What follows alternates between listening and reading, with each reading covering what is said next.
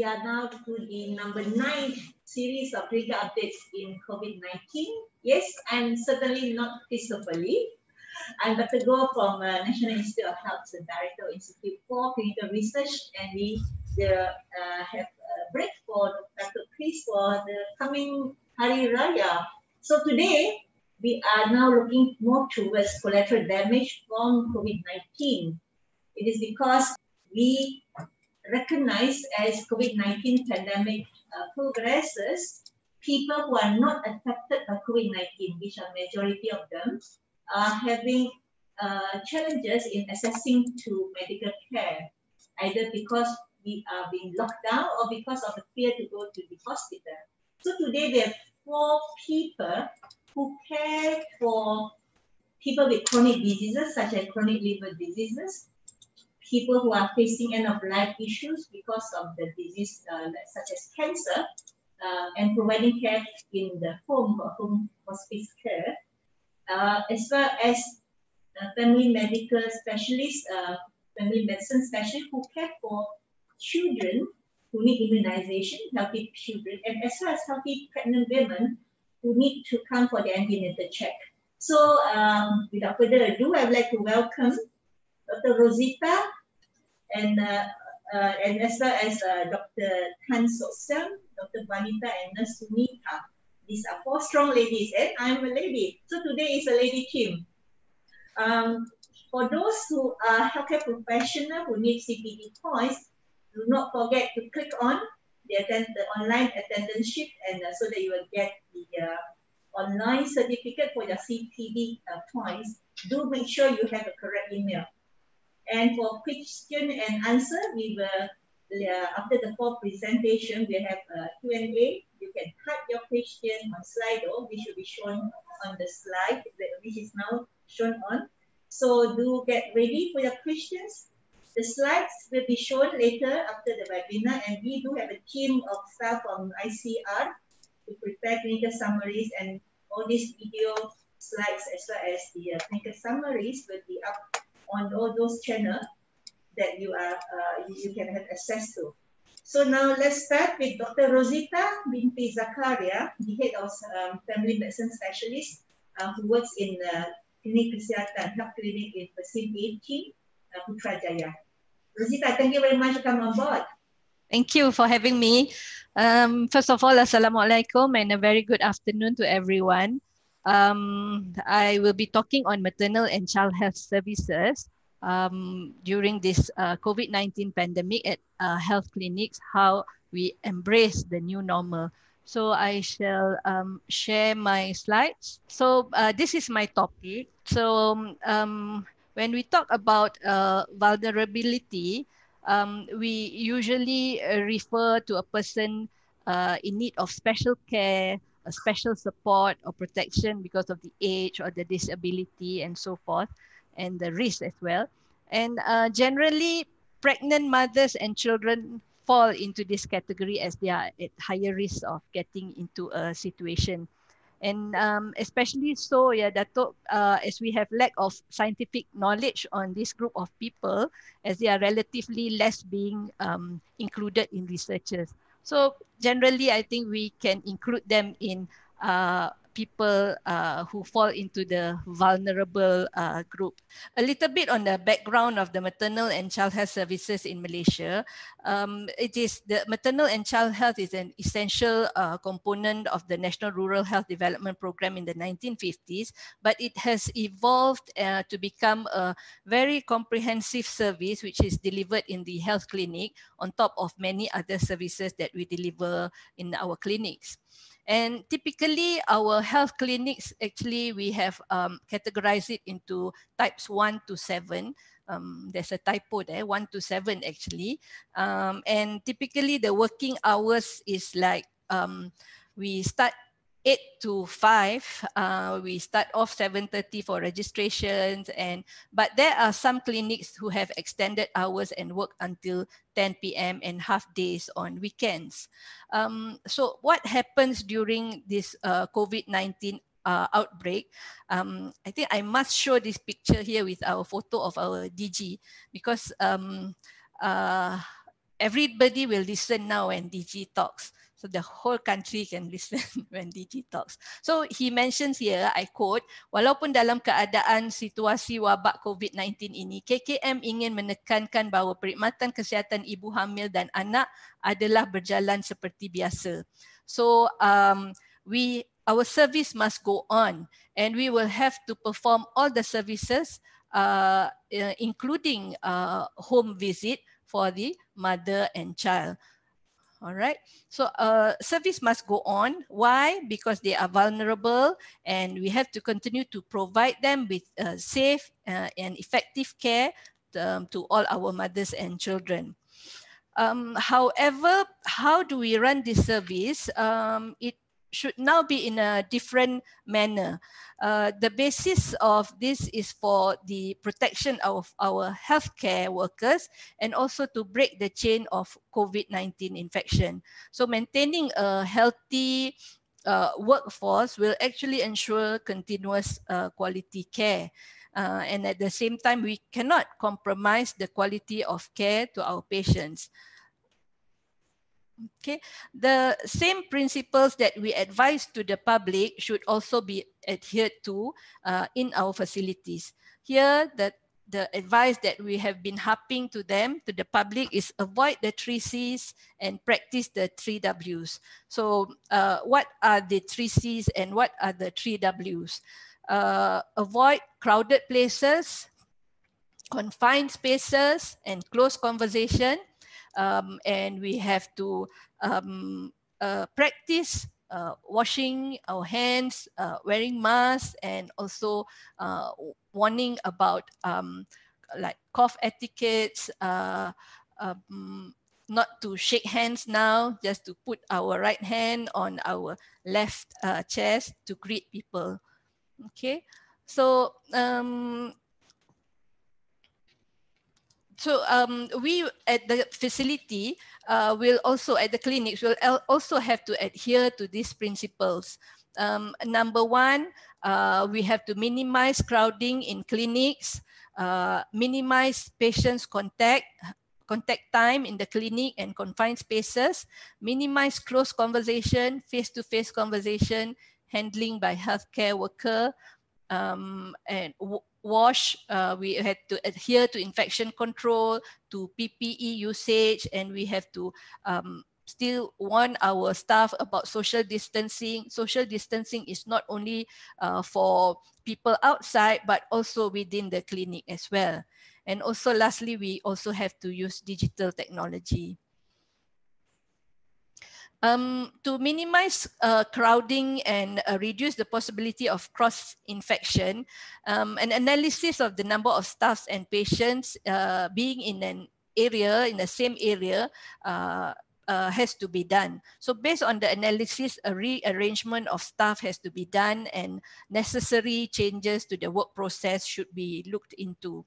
At the moment, although we have a staggered appointment system in place, many patients do not adhere to it for many reasons. So this is the time and opportunity for us to emphasize, to re-emphasize on the importance of adhering to the given time and date of appointment. Early of this year, online appointment system has been launched. Not for all clinics. It was piloted in Putrajaya, where my clinic is also involved, where patients can actually choose when they prefer to come to the clinic, the date and also the time. By having this, I think there will be a control on the number of patients coming to our clinic, as well as control on the number of patients waiting in our clinic area.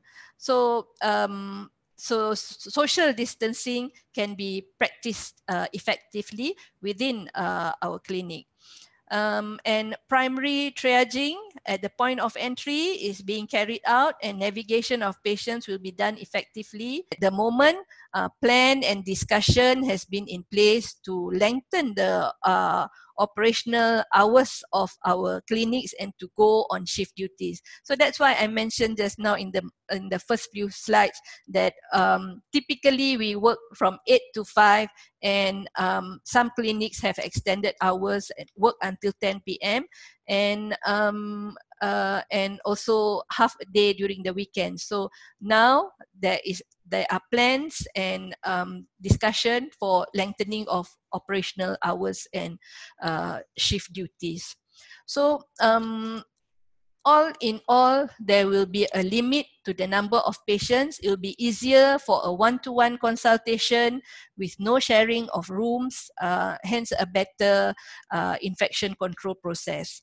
The plan is for clinics to operate from 8 to 10 p.m. with 2 shifts, but it will be closed on weekends.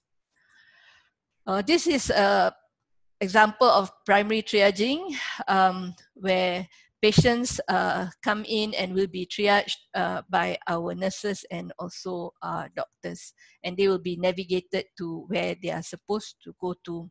And this is an example of the waiting area.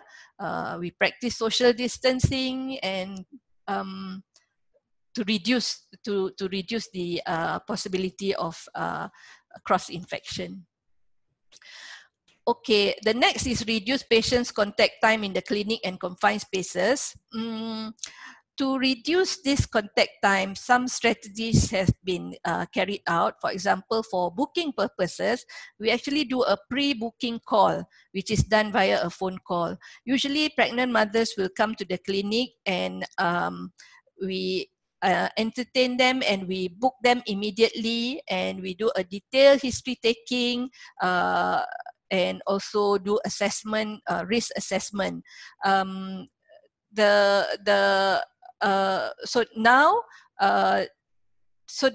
now we will do this pre-booking through a phone call. So the purpose of this is to do this phone call, and it will reduce the contact time of the patient in our clinic. Because usually a booking process will take about an hour or so, or even more, where a newly registered patient will come to the clinic for detailed history taking, risk assessment, physical examination, and lab tests. So by doing history taking and opening up the antenatal book, it will reduce contact time. And as I have mentioned before, one-to-one consultation with no sharing of examination rooms will also reduce this contact time and confined space in the clinic. Other strategies that we are emphasizing now is that to strengthen our value-added services by the pharmacies, where patients can get their medication through other means like locker for you. They can drive through and can get medication by post. Okay. And this is an example of our examination room, and minimizing close contact by face-to-face conversation. Usually for like what I've mentioned, booking and history taking through the phone can reduce the time and contact of the patient face to face. So, and we also now we are empowering the parent or the carer for our child health patients who comes for immunization. We are empowering them to self-perform procedures like measuring the height and length of or weight for the children, but of course our nurse should also be there to supervise, and the nurses should plot it in the chart, not the parents. So all this have to be done without compromising the quality of care.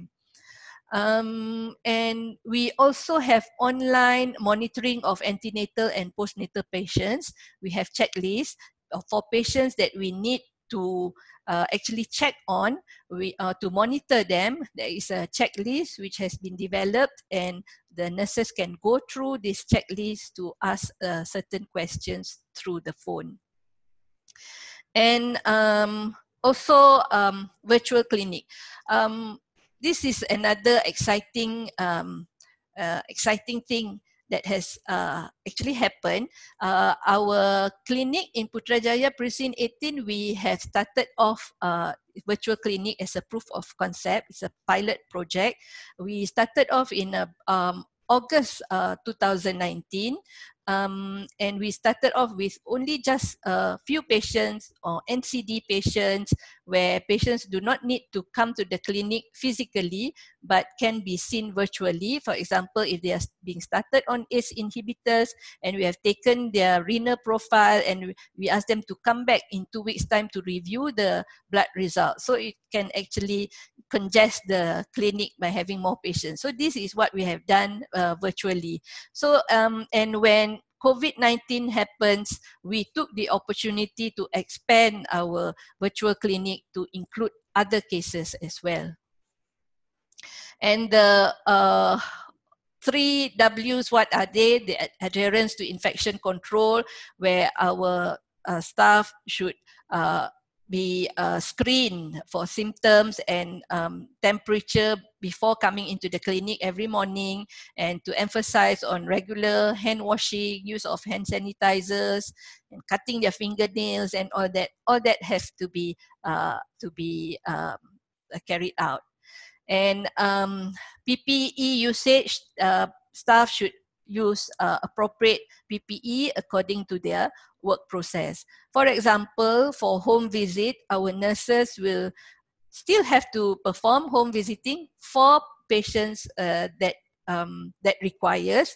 So before going for the home visit, they will call the patients first to ask whether they are around in the house, and to ask whether they are having any problems, any fever, or have any contact with a COVID patient. They have a checklist on what to ask and what to do. So, and when they go to the homes, they will wear the appropriate PPE for examination of the child and the mother. And we have to warn our staff. Usually our nurses will, and nurses especially, they will shake hands with our patients. They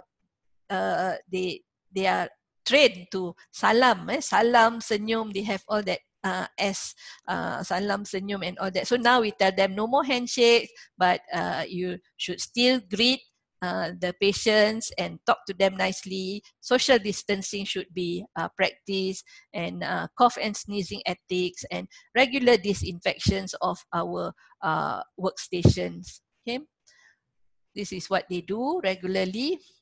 And lastly, by using digital technology, like I've mentioned just now, virtual consultations in clinics with existing facilities, and for suitable patients. Not all patients are suitable for virtual consultation, and also the online appointment.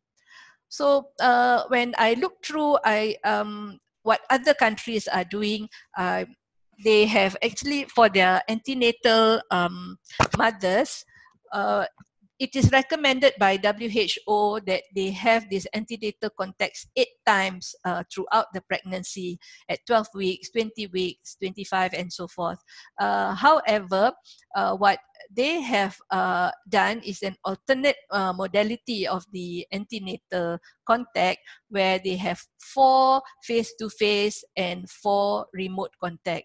With this remote contact, they should also have a risk assessment tool, where they have to ask the patients. So this can also be incorporated into our service. But of course, we will not stop at what we have done. We will also still improve in whatever we have done now. Maybe we can also adapt to whatever other countries are doing. So in conclusion, the process of adaptation of the new norm will of course take some time. It creates confusion among staffs, among patients, and sometimes there are dissatisfaction. But finally, we will have to accept the new norm. Okay, all right, thank you for your kind attention. Thank you, Rosita. Wonderful. Give an overview of how the clinic has been doing and will be doing at the new normals. Yeah. Next, we would like to invite Dr. Tan Sok Siam, a senior consultant hepatologist who care for many patients with hepatitis B and C, as well as those with liver failure. She's also a very keen researcher, and her interest of research again is on liver failure and hepatitis. we would like her to share with us some of the analysis she has done on data we collected COVID-19 patient who has also chronic liver diseases. Thank you, Dan. Go ahead. Thank you, Dr. Goh. Thank you for the kind introductions and the invitation. Okay, my topic for today is on liver injury in COVID-19. This is the disclaimer slide from the organizer. So I'd like to address what are the types of liver injuries in COVID-19, how common are they, and do they matter? And also would like to discuss some of the possible mechanisms of liver injury, and whether people with pre-existing liver disease and develop COVID-19, is it important, does it matter? And I'll move on to recommendations on management of liver injury in COVID-19 patients.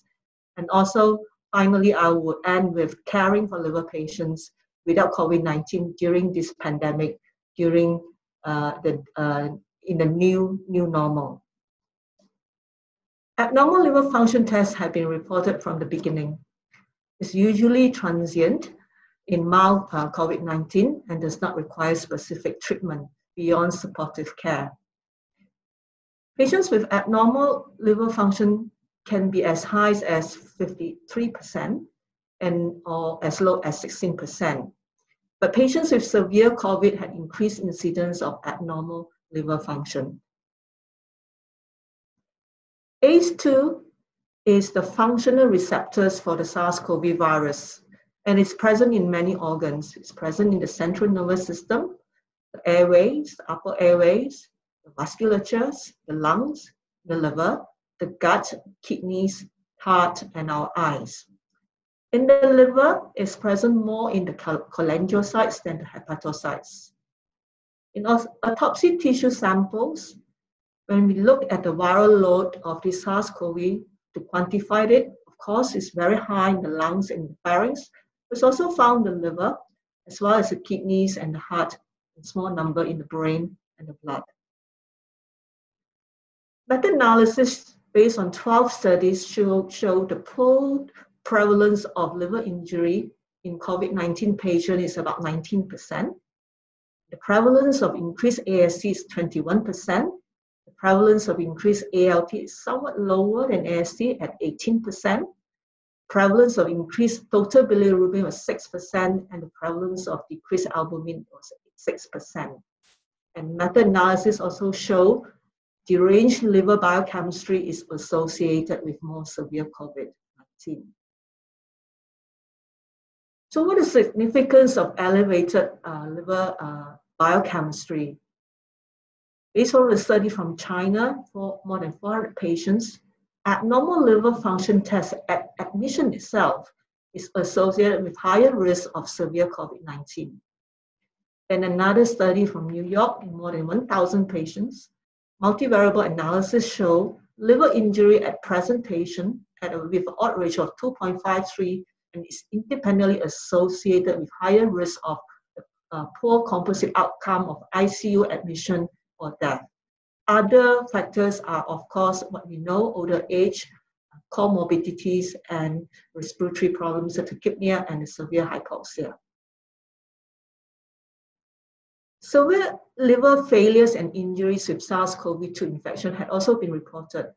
One case was in a 65-year-old male, throat swab positive.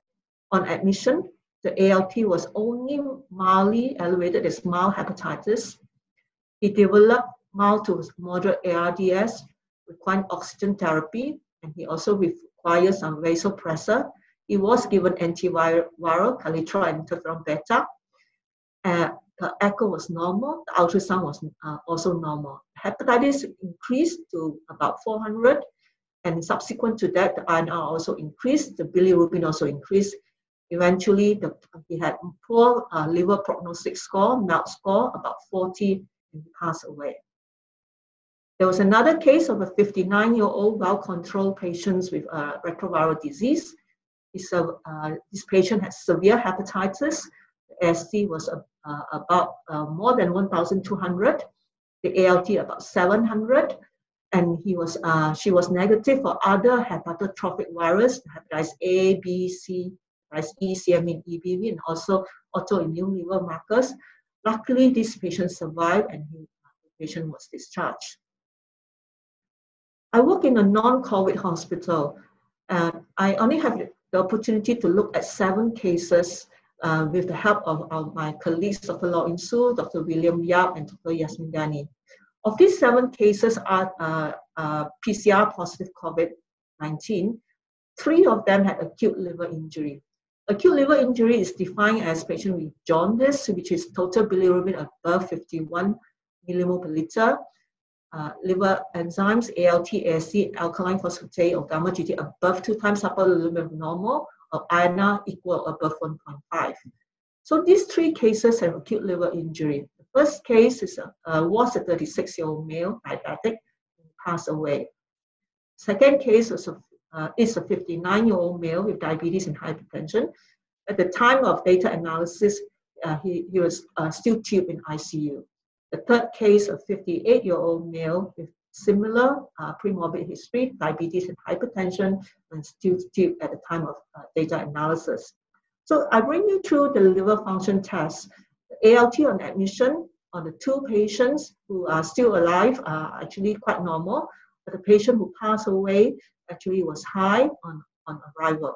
And the peak value of the patient who passed away was about 3 times upper limit of normal. And the others are about 3 times or 4 times upper limit of normal. And if you look at the AST on admission, the one who passed away also had a higher AST, and this AST can go up to about 8 times upper limit of normal, so between 4 to 8 times. So this is an AST predominant elevations in terms of a liver injury. In terms of alkaline phosphatase, they were quite normal on admission, and they increased to about 2 times upper limit of normal at the peaks.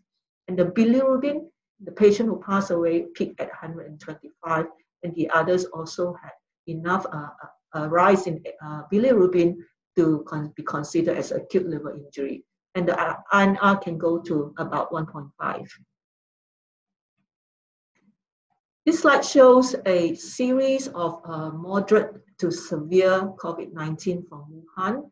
And you can see they have multiple complications, and acute liver injury also occur in this patient, about 5% more in those who did not who passed away than those who are recovered. So what are the mechanisms of liver injuries? These are postulates. Based on autopsy tissues of the liver, it can be shown maybe there is direct viral and cytopathic effects, because we could see moderate microvascular steatosis and also activities in the lobular area and the portal area of the liver tissue. Also, you can see acute portal and sinusoidal thrombosis and also endothelial thickening in the liver tissue. So possibly there is some intrahepatic vascular related damage as well. Of course, drug-induced liver injury can happen. This is also can be supported by the microvascular steatosis on the autopsy liver tissue, but drug-induced liver injury is a diagnosis by exclusion. And in the patients with COVID-19, common drug-induced injury that you need to consider are those from the antiviral remdesivir and also tocilizumab. And other drugs are like hydroxychloroquine, Kaletra, antibiotics, and antifungals also can cause drug-induced liver injury. The liver injuries can also be happening because of the cytokine storm, the imbalance in the immune system, and liver could be part of the multi-organ dysfunctions. So this is part of the viral sepsis hypothesis. Another cause of liver injury could be the pneumonia-associated hypoxia and also ischemic hepatitis. What about those patients with pre-existing chronic liver disease, and what happened to them when they develop COVID-19? Initial series here shows there is very small number of patients with chronic liver disease, but this series has a lot of missing data in terms of what are the underlying conditions. The subsequent study shows from UK, from using electronic health data records on over 17 million patients, they found that chronic liver disease is a risk factor for inpatient death from COVID-19. Another series from America showed that chronic liver disease is associated with significantly higher mortality. The mortality is even higher if the patient has liver cirrhosis. And the etiologies of this chronic liver disease and cirrhosis are fatty liver disease and also non-alcoholic steatohepatitis. This mortality risk is actually independent of the well-known factors of mortality, the high BMI, hypertension, and diabetes.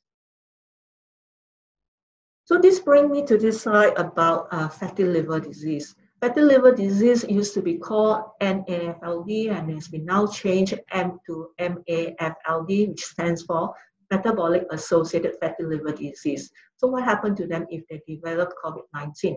Why do I want to discuss on this is because MFLD is very prevalent in Malaysia. In the general population, it's about 38%. But if you're a diabetic patient, type 2 diabetes is close to 50%. The young adults are also not spared of having metabolic associated fatty liver disease. In these studies, using a non-invasive test of fatty liver disease, either by ultrasound or using some simple parameters to calculate the hepatic steatosis index, they found that patients with MAFLD had higher risk of COVID disease progression, higher likelihood of abnormal liver function from admission to discharge, and a longer viral shedding time. I think we do need to look out for patients with cirrhosis who develop COVID-19. This is an international registry of a cohort of patients with liver disease, 491 from 28 countries.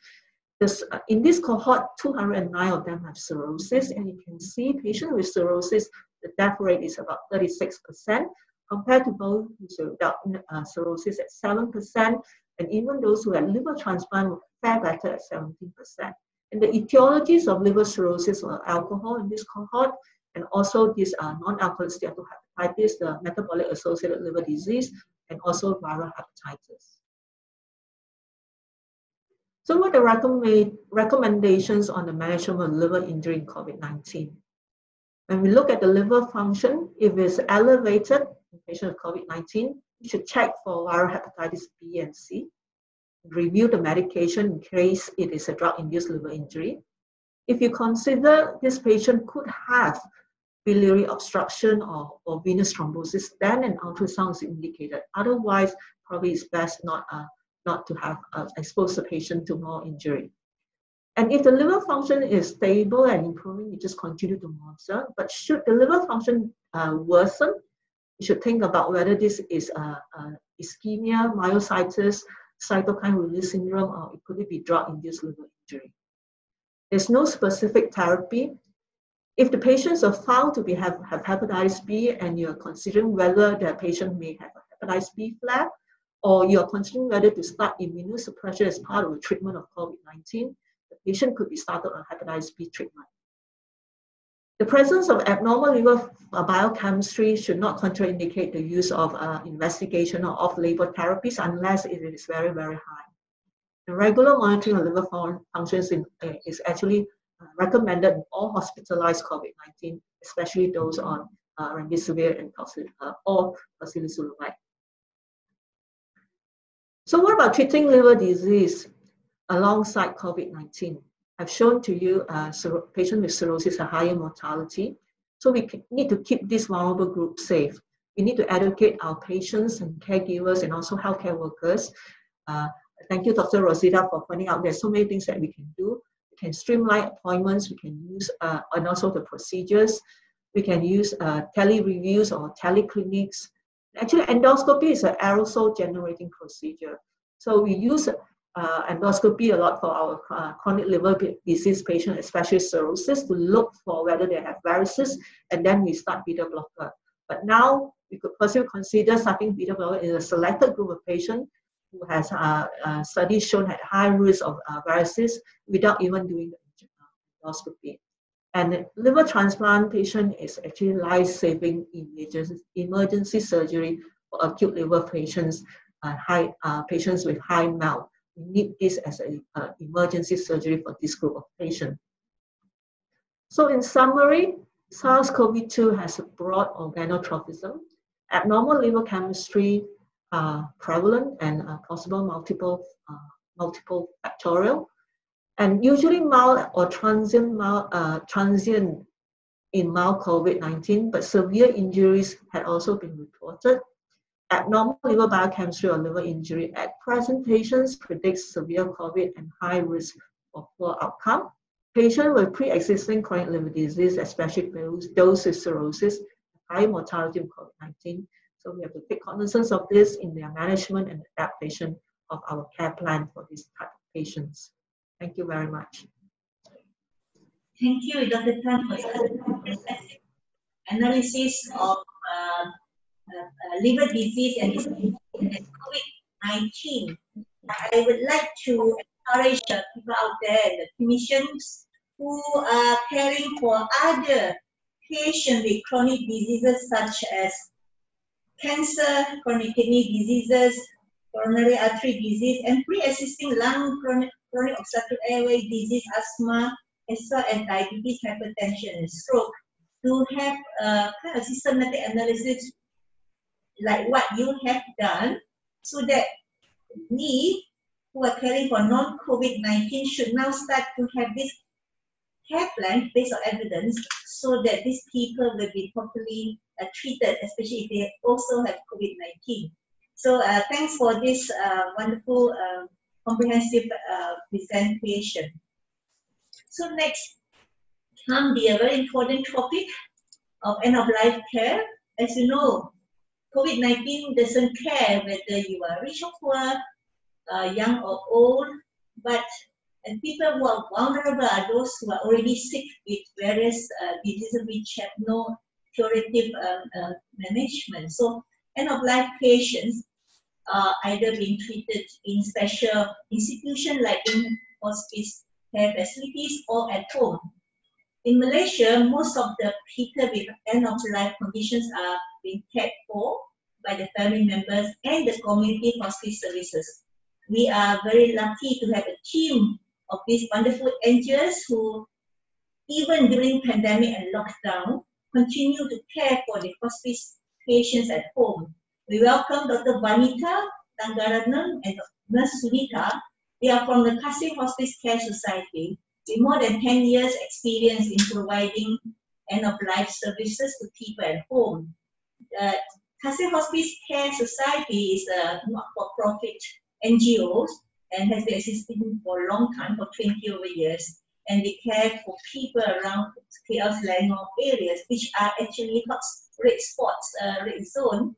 And some of the patients are really very initially that we may not continue our home care, but this wonderful team of 2 doctors and 6 nurses continue their care. So we would like to hear from Vanita and Sunita on how they go about doing it. How do they feel going to a family home with unknown environment and risk factors?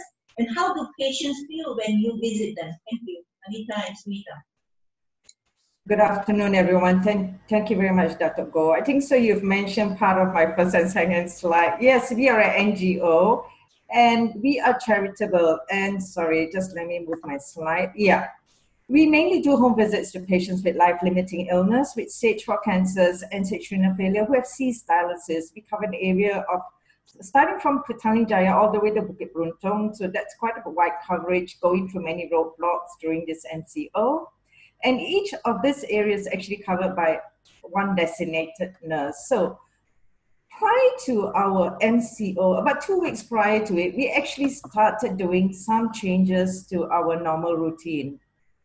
It was just minor changes. It was just minor changes, meaning is the team of 2 doctors and 6 nurses were divided into 2.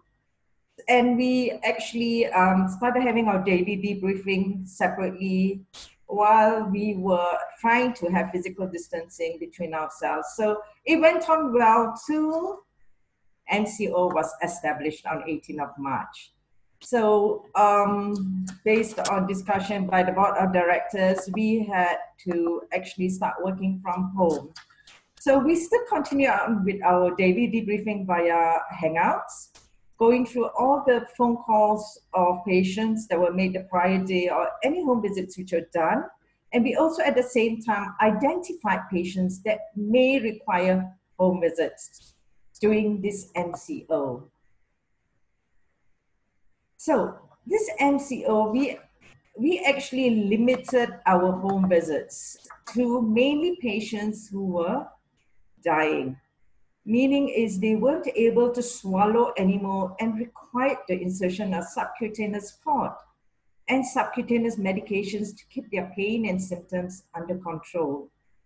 We continued making weekly phone calls to each and every patient under our care. But for patients with uncontrolled pain and symptoms, we did daily phone calls and video calls, and we were still seeing is whether they need a visit. One of our doctors actually designed a video because of most of our patients having low immune system. They are high risk of getting a COVID infection. So we made a video informing the patients and family members that it is risky to go back to hospital. So to liaise with the hospice medical team, if there is a need to either top up medicines or if there are any uncontrolled symptoms, they will contact the medical team and we would see what can be done. If it can be controlled within means within a home visit or home, we would do. If not, we would actually liaise with the doctors in the hospital and try work something out for the patient. Yes, telemedicine is not an ideal way to provide hospice care. Hospice care is about going, visiting patients, being there for the patient. But yes, we have to move along and do changes. But whatever visits we did during the home visit, during this MCO, we did a health risk assessment as basically everyone was doing. We assessed the risk for COVID, and if we actually needed to go in, we wore full PPEs. So, sorry, my slide keeps running, sorry. Yeah. We had actually very good assistance from Palliative Care Unit, Hospice Layan. We are very thankful for that because there were cases where patients' medications had finished, family members were fearful of going back to hospital, and they would ask us, yes, because of those transporters were delayed and any other medicines weren't coming into us. They were very good at topping up medicines. We managed to actually liaise with them, and family members just had to go and pick up medicines. And also when it came to admission of patients in the hospital, we just discussed the case and they would let us know how to go about so that there is ease of admission for the patients within the hospital without bypassing the accident and emergency. Yes, everyone had a lot of challenges during this COVID.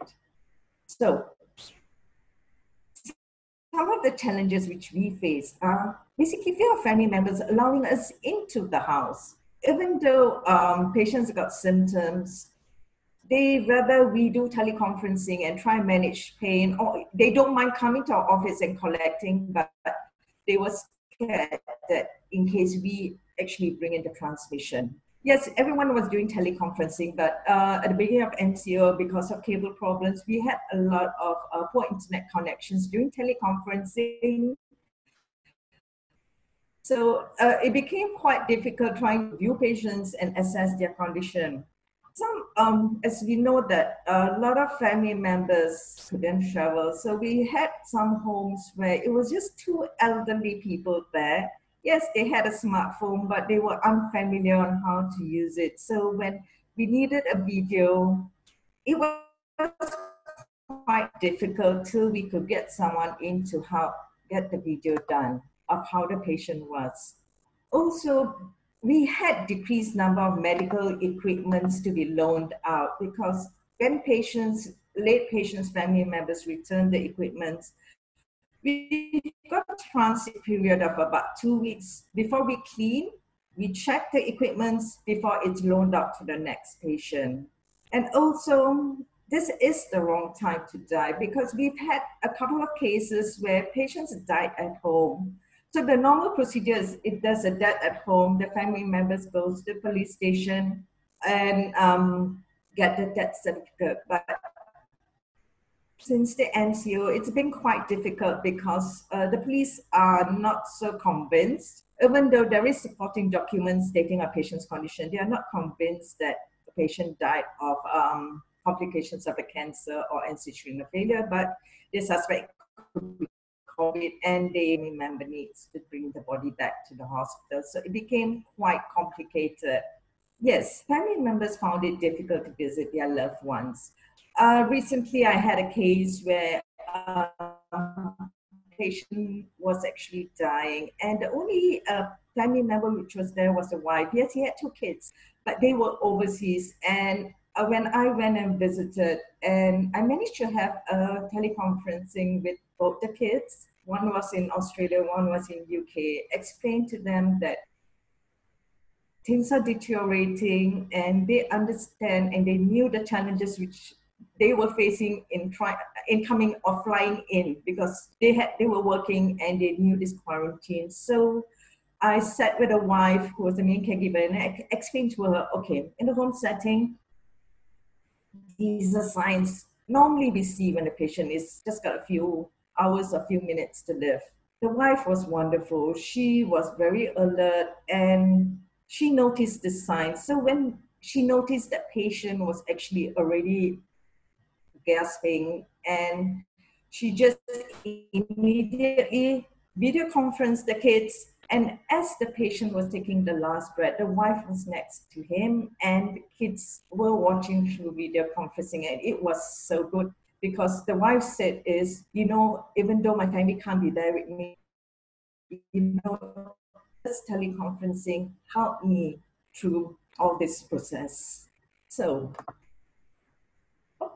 yeah. The other challenges is, yes, we do have risk assessment, but some patients are not truthful. We had this case where we get most of the referrals from private hospitals and government hospitals. Yes, we got this referral from this government hospital stating on patients got stage 4 cancer. So when we did a call, and patient was fine initially, but subsequently developed shortness of breath. So when we decided that we wanted to visit, the family said no, he shifted house. So we couldn't visit him. Then subsequently, when we followed up with a phone call, found out that he ended up in hospital. After 2 days, the sibling calls us up and said, you know, he actually died of COVID. So it becomes quite difficult for us, is even though when we do health risk assessment, family will say everything is negative, but yeah, we do not know the true pictures. Burnout, yes. Being caregivers, everyone goes through burnout, continuously caring for a patient. So normally, when there's no NCO, it's easy. You've got someone coming in and helping out, but during NCO, no one could travel, so caregivers were burnout. And to call in private caregivers was very, very difficult. So mentally stressed out, so they would call us and ask us what to do, how to go about. So all we could do was just talk them through and teach them on relaxation and how they could just get some amount of respite. Now, communicating end-of-life issues with a PPE, using a face shield, face mask, not very easy. I had this beautiful 91-year-old lady, which I went in with PPE. First thing is, when I was examining her, this is many, many months back, yeah. So I was actually talking to her, and she turns around, because I was just fully covered, and she turns around and says in Malay, "You don't like me, is it, doctor?" I said, "No." And I'm trying to smile through the mask and try to tell her, "No, I'm not angry. Why do you say that?" "No, I cannot see your face." So I kind of explained to her, you know, because of fear of transmitting things to you and fear of COVID, you know, I cannot remove this. But you see, being a 92 years old, and I don't think so she understood, she kept on repeating and repeating it. So I had no choice. I had to remove it. And the smile she gave to me when I removed the mask, she was so happy. So these kind of small things, this non-verbal communication, sometimes is quite important. But what I did subsequent visit is I still wore my mask. I went and saw her, but this time I thought is best way is to be more verbal. So when she says something, I try to laugh more so that she knows that, I mean, she can't see my smile, but she knows that, okay, nothing is actually affecting her or affecting me. Now, the other issue is patients wanted to borrow beds from us. Yes, we loan equipment, everything is free of charge, but they have to get their own transporters. During the initial MCO, no lorry drivers wanted to come. They want to travel because scared of getting summoned. So patient's family, there was a patient who really needed a bed. He was sleeping on the floor on a very thin mattress.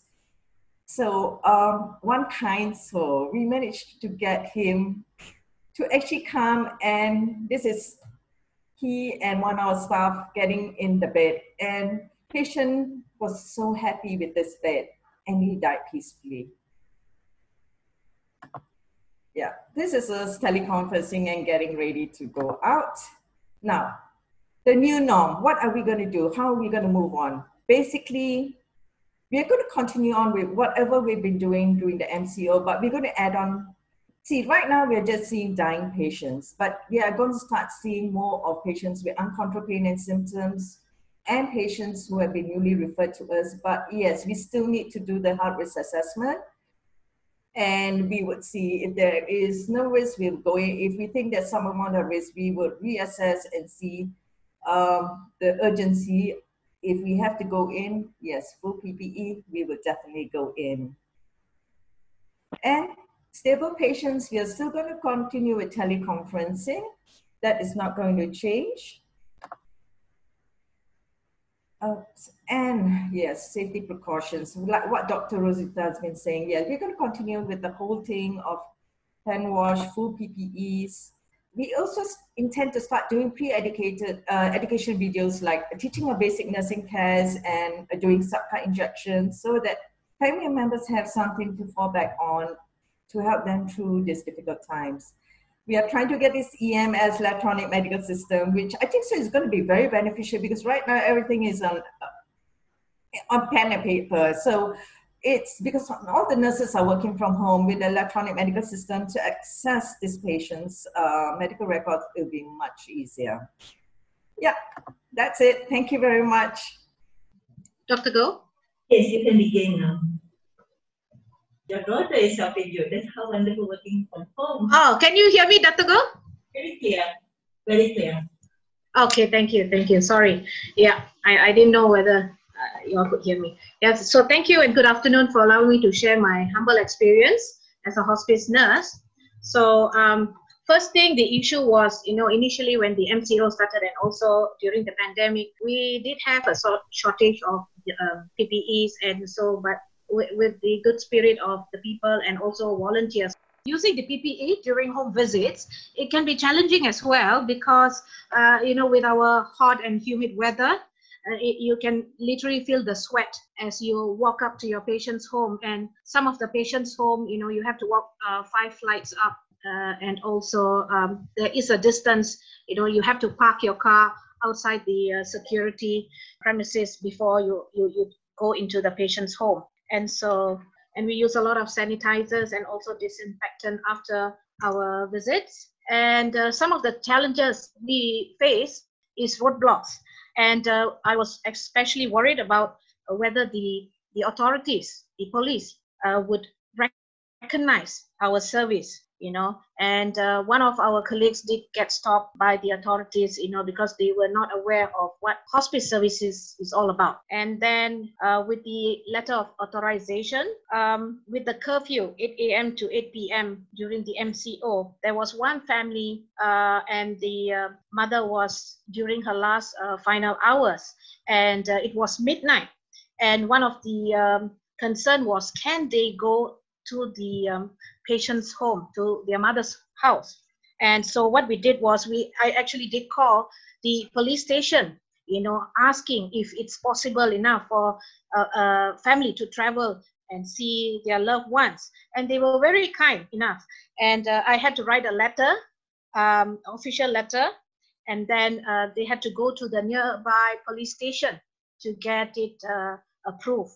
And so then they were allowed to go and see their mother.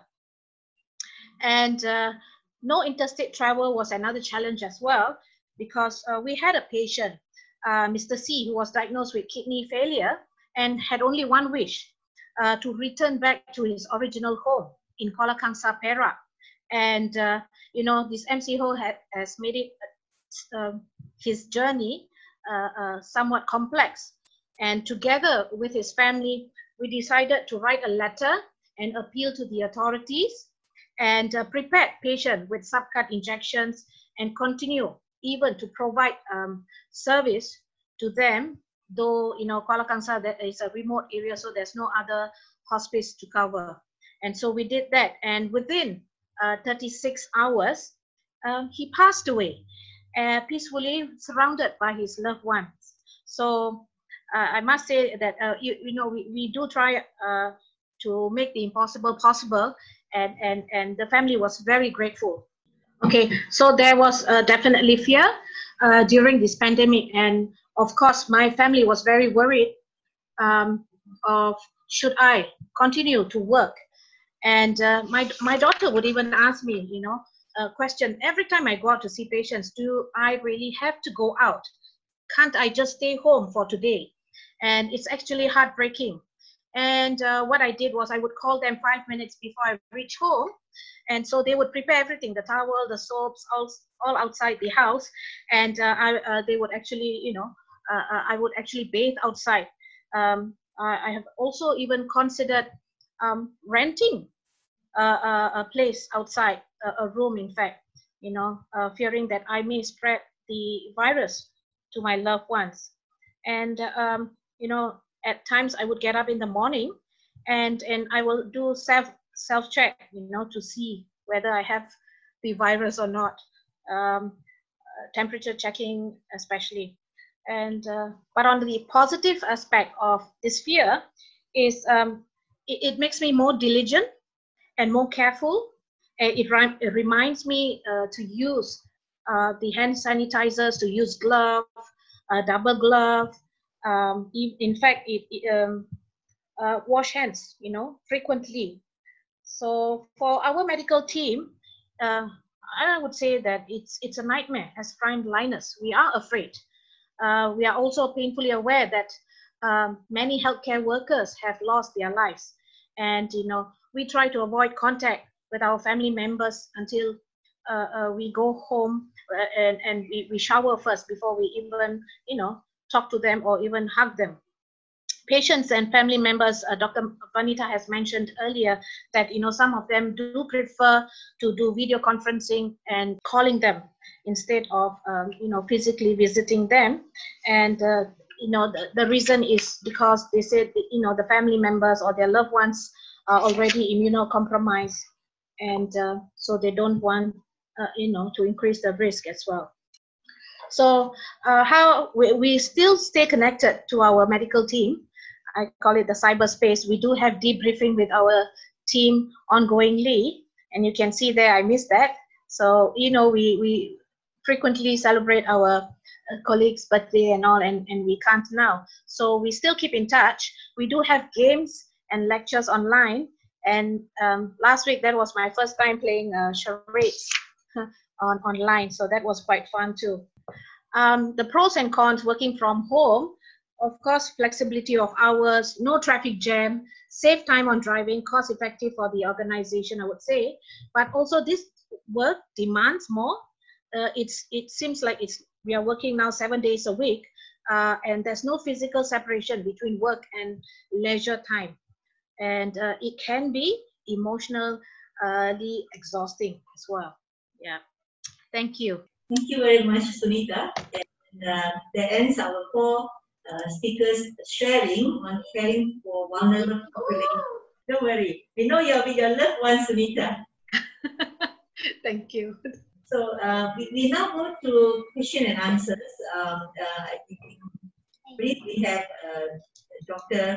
family care doctor talking about antenatal clinic, kesihatan, how they continue to care for people who really need to visit their clinics for antenatal checkup and children for vaccination.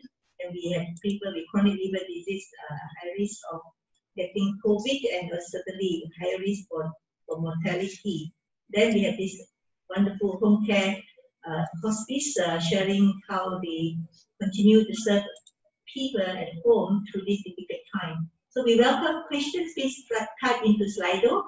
So first is the question to Vanita and your team. They thank you for helping the needy one during this period of time. And certainly our community are so appreciating of the work you frontliners, real frontliners are doing. So now, first question, Rosita, do you think there's a need for us to assess the acceptance of our patient towards new normals in healthcare system? Basically, I think the way we are going to adjust and modify the way we care for patients. Your answer, please. Yeah. Okay. Thank you for the question. Of course, we will need the feedback from our community. So we actually have done a Google form questionnaire, and we have submitted it through WhatsApp to the community, the people in Putrajaya. At the moment, we started off with KL and Putrajaya. So we have yet to analyze what they have their feedback are. But we do, yes, we do have that. So I suppose your answer, you have already answered how we prepare for the virtual clinic and things. What are the second question is how are patients preparing with virtual consultations? Are there any preparation needed, for example, training for both staff and patients? Okay, so for this virtual clinic, we have like I've mentioned just now, we have started in August 2019, and throughout those months, we have got continuous feedback. We also submitted Google Forms for these patients, and the feedback was very good. They like that virtual consultations, that virtual clinic, because basically number one is they will not have to come to the clinic. Number two, they will not have problems getting a parking space. Number three, some of our patients, one of my patients actually was doing her lactation. She was actually pumping her breast milk during that consultation, but we cannot see because we can only see her face, of course. So some was in the car, some was in the pantry at workplace. So they claim that they prefer this type of consultations so that it will save time as well. But of course, we will be very selective. Not all patients can be under our virtual clinic sessions. And for the training part, yes, initially when we recruited our patients, let's say, like I mentioned just now, patient who has taken blood test for starting on ACE inhibitors, took blood test and supposed to come in 2 weeks' time. So before coming in 2 weeks' time, we have already selected, this is the patient suitable for our virtual clinic. So we have already primed the patient, got their consent, and teach them how to do it. So they have to download Skype for Business and on their laptop, and majority of our patients use their mobile network rather than using a laptop at home. So majority of them using mobile network. And of course, the younger group of people, they are more IT savvy, so no problems with them. But the more elderly patients, we will need to train their children. So during this MCO, training was done through the phone. We will call the patient and tell them, okay, we will tell them the guides to step, what to do step by step. Yes, thank you very much. Next question also is for you. How about vaccination? We know we have a national immunization program where children have both in the clinic and the school. How do you go about it? Okay, so right now for the vaccination, we are planning for a session where the patients will come to the clinic with their parents, and we will give them appointments, and they will get the vaccination in the clinic. So that is in the pipeline. We are starting it June, if I'm not mistaken. Yeah. Yeah, thank you so much, Rosita. So I think I think this something new. The preparation will be done for all necessary service. So we now turn to Juanita. Did the frequency of home visit or phone call reduce during this pandemic, and how far does this pandemic affect the hospice care? I think access to painkiller, etc. Yes, the number of frequency of home visits, yes, it did decrease by a lot. But it actually, our phone calls actually increased. We were doing daily phone calls. So in a day, normally our home visits are like probably 3 to 4 patients in a day. But when it came to phone calls, we were able to call in more patients. Sometimes it goes up to 10 patients in a day. So about the care of the patients during this time, right now, from what I can perceive and the feedback which we get from family members, I do not think that it has affected the care, because if a patient is dying, and these video calls have been fantastic, being able to see the patient, assess them, and if there is a need, and if we as hospice medical team can make a difference to keep patient comfortable at home, we would go in to provide care. If we find that the patient, there is risk, or patients just want to go back to hospital for final hours, they want to die in the hospital, we would make the necessary arrangements. We'll contact the hospitals and see how best for the patient to come in with ease. Thank you. Yeah, follow-up question is, do you think the quality of death is affected during this pandemic, since the provision of palliative care is challenging? The quality of death, so far, I don't think so, because if patients dying, yes, we make sure that there is no pain and no symptoms. So, but even if there is a pandemic, we would still go in if there is a need. So to ensure that patient has a good death.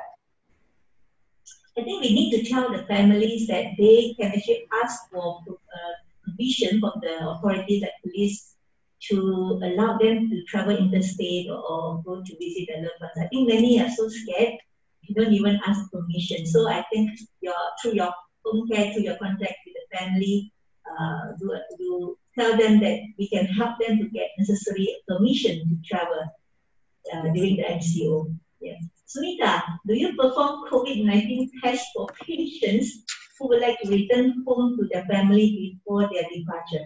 I think this may be COVID-19 tests for patients from the hospital to return home. Maybe we can share with those patients being discharged and we care for them at home. When patients are discharged and return home, what we would do is we would have a set of questionnaires for the patient or the caregivers, and we will ask them if they, this COVID-19 screening questionnaires, such as any recent fever, cough, flu, or even diarrhea, any recent mass gathering, or any exposure to COVID-19 patient, and any of the family members or the relatives have returned recently from overseas. So these are the questions that we ask to all the patients or the family members before we do go in, and but not the COVID test itself. Yeah, thank you. I would think for this person who asked the question, all COVID-19 patients are being admitted to government hospitals. So we have our guidelines to test before discharge. If any patient with acute respiratory illness like influenza like illness, they are all, or severe acute respiratory disease, they are all got tested. Normal cancer patient, if they do not have symptom or no high risk, they are not tested. So that's why it makes our home care team, like both Rosita's team, home care nurses to postnatal visit at home, and our the hospice service, they depends on this checklist, and that requires family members to be very sincere and truthful in answering those checklists. So, but that's why I see both of the teams wear full PPE when they visit patients. But as Vanita said, some patients want to see your smiling face and things like that. So it makes it's certainly challenging in trying to do the best. I will have I have a question to Dr. Tan. You have done such a wonderful job to analyze and check on the publication on people with chronic disease and having chronic liver disease and COVID-19. What is your advice to other specialists who care for patients who may become something like chronic liver disease, like those who care for stroke patients, people with chronic heart disease and kidney? What is your advice to them to come up with something like what you have done? So I think, COVID-19 is a new disease, and certainly there's a lot to learn. And Malaysia being a country with multi-ethnicity, and of course, we also have, diseases, NCDs, and also infective diseases. So I think this is a time that we need to look at our patients with COVID-19 in different categories, different specialties, subspecialties, to learn and identify new things, and also how to improve our care for these patients. I'm sure every different patients needs special care, special information, prognostic information, and also we can, by knowing that, we can actually improve our care for this group of patients. Thank you very much. I hope, NIH is engaging others discipline as well to do research, and also with my family health. I saw one person asking about the research activities. Yes, we do have many projects ongoing. What we need is to gather all COVID-19 patients in government hospital and analyze their disease progression and outcome. So thank you so much, everyone. Before we end, we would like to ask each and every one of you to give a little summaries of your presentation and the message you want to send to many thousands of people now listening to our webinar. Dr. Rosita, you start first. Okay, thank you, Dr. Goh. Well, in summary, we are still seeing our maternal and child health patients. We are doing it as usual, but in a different manner. And we are embracing the new norm. And all the 3 C's and the 3 W's, please remember, it is not only to be practiced outside of our health facilities, it should also be practiced within the facility. Thank you. Community as well, especially the coming Hari Raya celebrations. Don't forget the message and our disease message. Next, Dr. Tan, Sosia. Yeah, I think in terms of liver disease, it is a double-edged thing.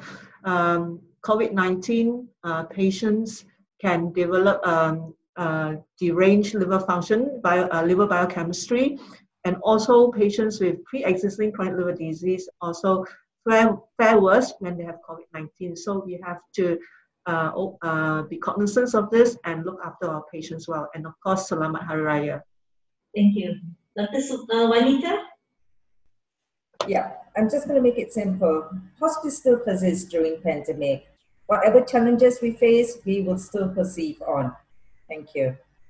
Thank you. Sunita? Well, despite the challenges we face, as what Dr. Vanita said, we at Kasih Hospice is very strong, and we will do our best to try to provide hospice services throughout the areas of coverage. Thank you. Thank you very much, everyone. Ladies, such wonderful presentation. It's very touching how you go on out to care for patients.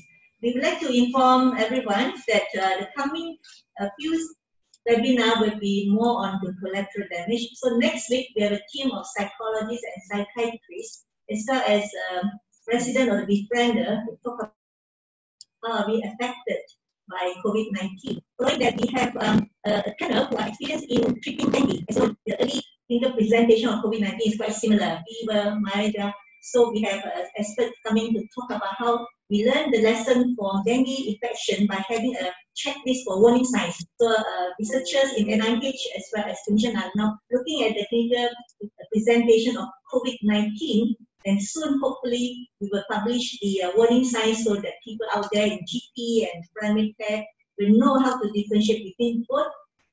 One is pandemic, the other is endemic. I think eventually COVID-19 will be endemic in the world as well. To differentiate the both, because the treatment and the diagnostic testing are all different.